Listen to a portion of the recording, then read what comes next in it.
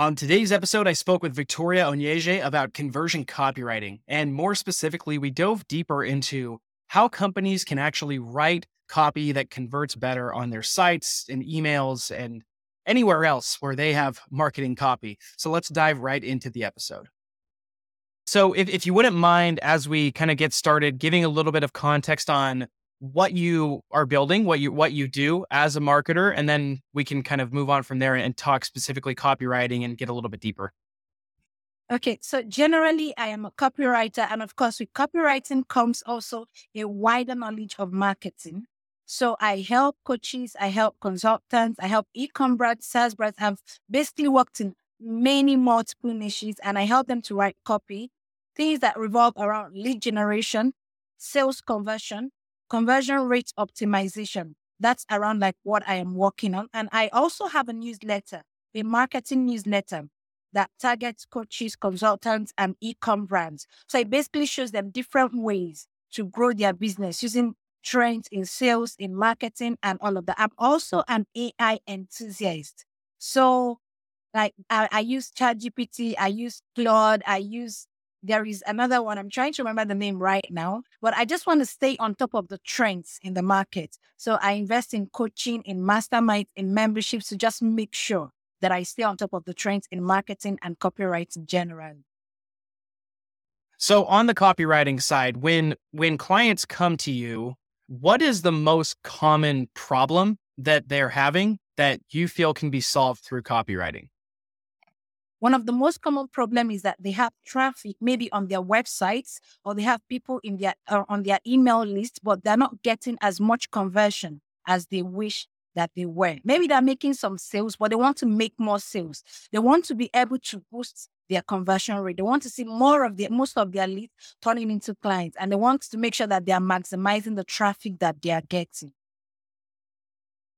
And specifically for conversion copywriting, how do you view that differently than maybe just general writing copy? When you're talking about optimizing for conversions, what are the specific copy elements that you are looking at that usually make the most impact? Okay, so generally writing copy, there are some times that people just create content on social media platforms, maybe because they just want to boost brand awareness. They want many more people to know about them, but they're not asking them to take any action at all. But when it comes to conversion copywriting, you want to get people to take a specific action, whether it is to download your lead magnet or to buy what you're selling, whatever the case may be. And one of the things that I really look out to is checking out the headline or the opening. Let's say maybe the email subject line.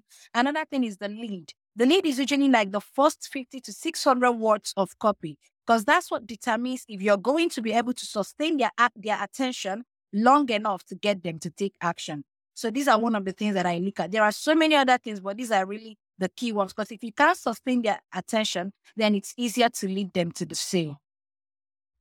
I want to talk audience as well here. As you have people come in to get copywriting, you're obviously going to come across many different industries and audiences and different people. What are the specific check boxes that you need to know about a company's audience before you can write effective copy for them? What are the things that you need to know about their audience?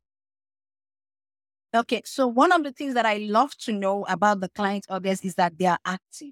If you have an email list, I want it to be like maybe you've been sending emails to that list. It will have a higher chance of improving your conversion rate. It's different maybe when you have an email list and you haven't mailed them maybe in the past 18 months and you just want to pop out of somewhere and then start promoting a campaign.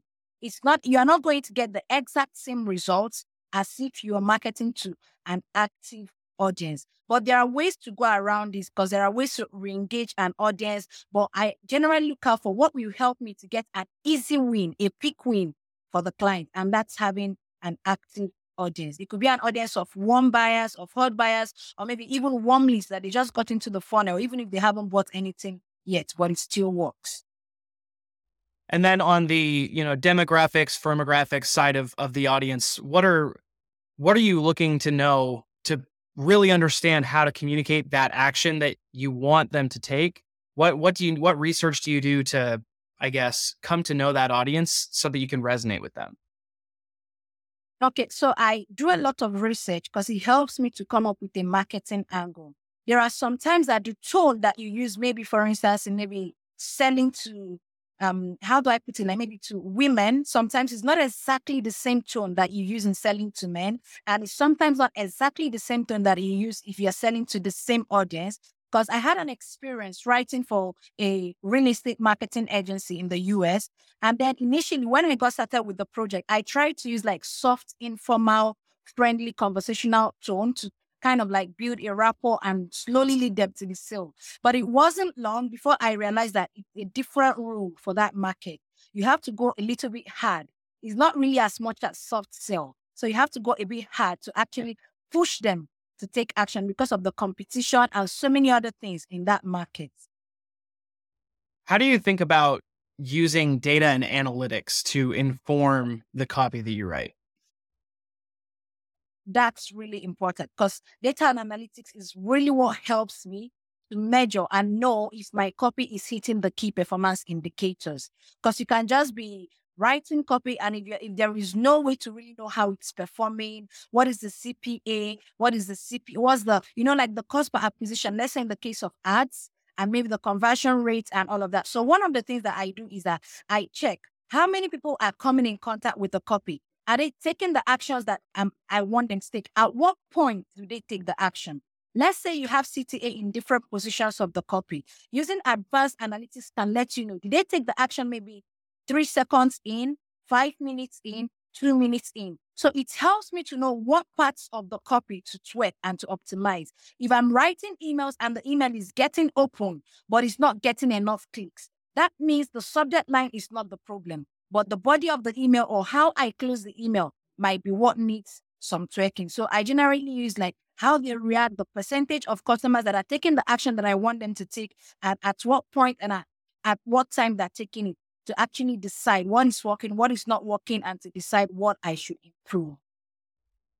Do any examples come to mind of specifically using a time where data actually changed the way that you wrote for a client or changed how you resonated with an audience? Oh, okay. I remember an example. And this example, actually, it was cold email sequence I was targeting founders. I was targeting marketing directors. I was targeting decision makers in the hospitality niche for a client. The client was selling a software as a service software to the audience. And one of the things that I noticed, I realized that how people in a particular location responded to the emails were different. The open rate for audience in the US was different for the open rate for those that were opening the emails from Europe. So it really helped me to realize what subject lines was working more for each one, what type of CTA was working more for each one, and to work the subject lines, the CTAs, the body of the email, so that I will optimize the response that I am getting in line with the client's goal. So taking a step back, when you are working with a new client, what are some of the common, I guess, for lack of a better word, like bad practices that you see them using in their current writing? And how do you usually try to overcome those things? Okay, one of the things that I have seen with some clients is that they assume a lot about their audience.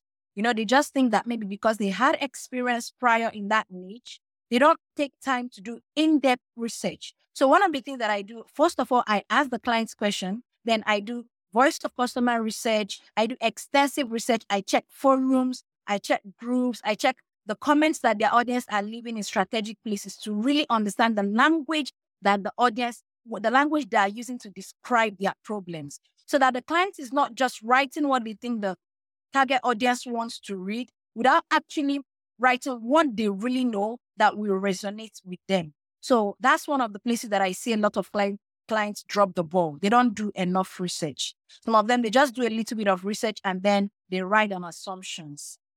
Well, walk us through what your voice of customer research actually looks like. What's the step-by-step and the things that you look at so that on the end, you know exactly how to talk to those people? Okay, so one of the things that I do is that I ask them questions. And sometimes it could even be, it doesn't always have to be video interview. in some occasions. I can just like maybe send random questions, maybe reach out to a connection, send random questions that feel more like a chat, because sometimes people are not always honest when it comes to surveys. So that's one thing. So I ask them questions to actually get how they are feeling, to get like the root of their problem, what they really want. Because they can tell you one thing, but there is something else that is powering that desire. So let's say that maybe a customer wants to increase their leads because they want to boost their business revenue. Sometimes behind boosting that business revenue is that they want to be able to afford luxury vacations. Maybe they also want to be able to have the time freedom to do what they want to do when they want to do it. So I just try to ask the right questions and deeper questions that will really help me to get what they're looking for and how they want to feel. Because one of the things that makes copy effective is building an emotional connection. So if you're able to frame the copy in a way that makes them feel what they really want to feel. If it's maybe an audience that is struggling with weight loss, they want to feel confident. They want to feel proud of themselves. They want to be able to maybe to walk in rooms that they would usually be shy, walking into and feel bold and turn faces and turn heads and all of that. And then another thing that really works for me, I spend lots of time on Reddit because you see people venting, looking for solutions. And it's usually unscripted questions and answers and explanations around what they're experiencing. And I see a lot of useful information that always helps me, because then in that case, I am able to reflect back what the customer is feeling to them. I'm able to feel the empathy that will help me to showcase those emotions in the copy enough to establish the connection that will lead them to the sale. Along those lines of connecting them with an emotion, how do you think about balancing storytelling and conversion copywriting? Because I guess there's two things at play. With direct response copy or conversion copy, you're trying to be clear above everything else. But then storytelling can add, extra words, extra, more emotional dialogue onto that. How do you think about balancing those two concepts? Okay, so one thing is the storytelling is one of the most effective ways to get copy to convert more. So if there is any true story of the client's of my client's former customers or clients, or maybe the client's own transformational or origin story, whatever the case may be, stories work a lot. And one of the things I do when it comes to storytelling is knowing when to pivot. Because there are times that you are telling a story and you get into a long, winding story that you don't even get to know when you should lead them to the sale. So the rule number one is that you don't have to say everything. You just have to frame the story in a way that resonates with your audience, because the story has to be relevant.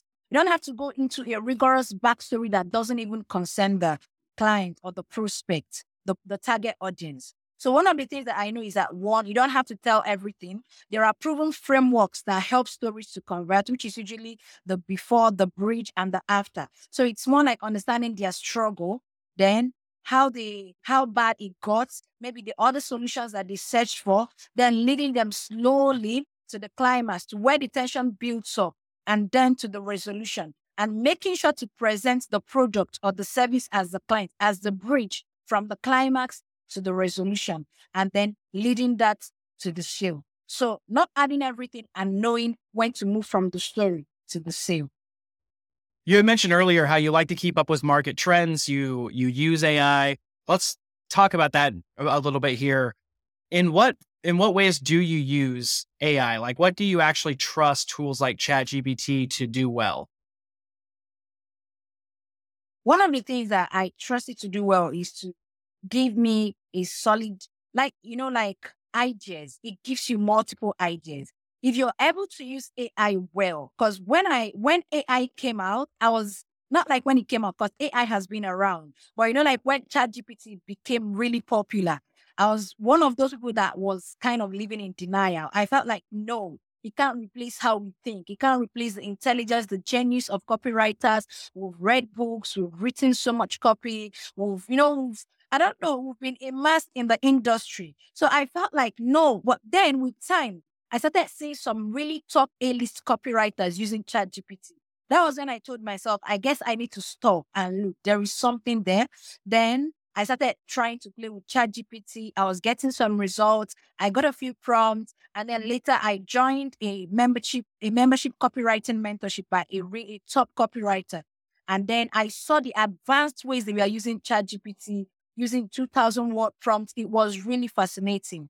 And I started learning it. I started using it. I started learning how to prompt ChatGPT myself without relying on pre-made prompts. And the results I got, they were really amazing. I couldn't even believe them myself as a copywriter. So I understood that ChatGPT can give me lots of ideas.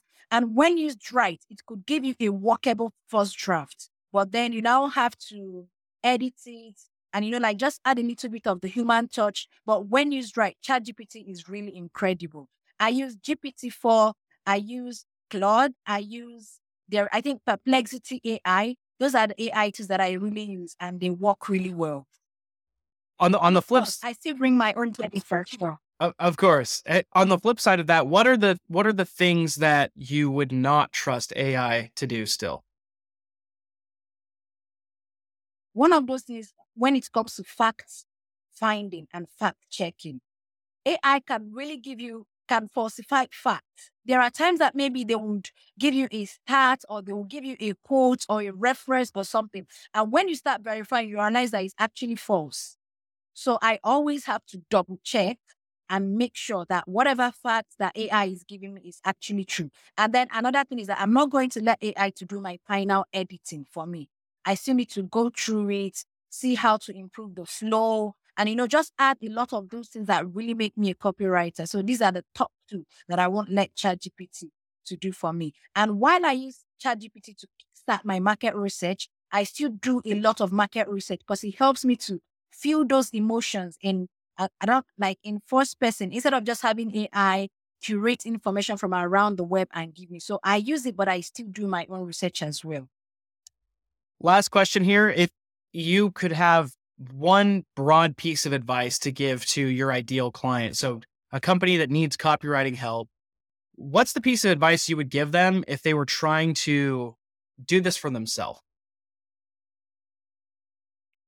If they're trying to do this for themselves, okay, I guess one piece of advice that I'm going to give them is that if they really want to have that position in their company where they get to do the copy themselves, then they should take a little bit of time to understand what makes good copywriting.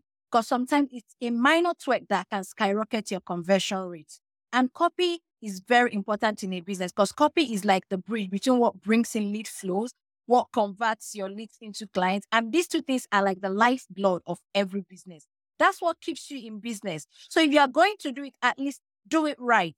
And if you don't have that time, or if you're just running on assumptions and you don't have that time to do it really thoroughly, then you can actually outsource it to someone else that can do it. Because you can be getting good enough results with your copy, but then doing it right can be the difference between maybe having a 50% to a 94% conversion rate. Copy sometimes can act as much as that. So it really depends.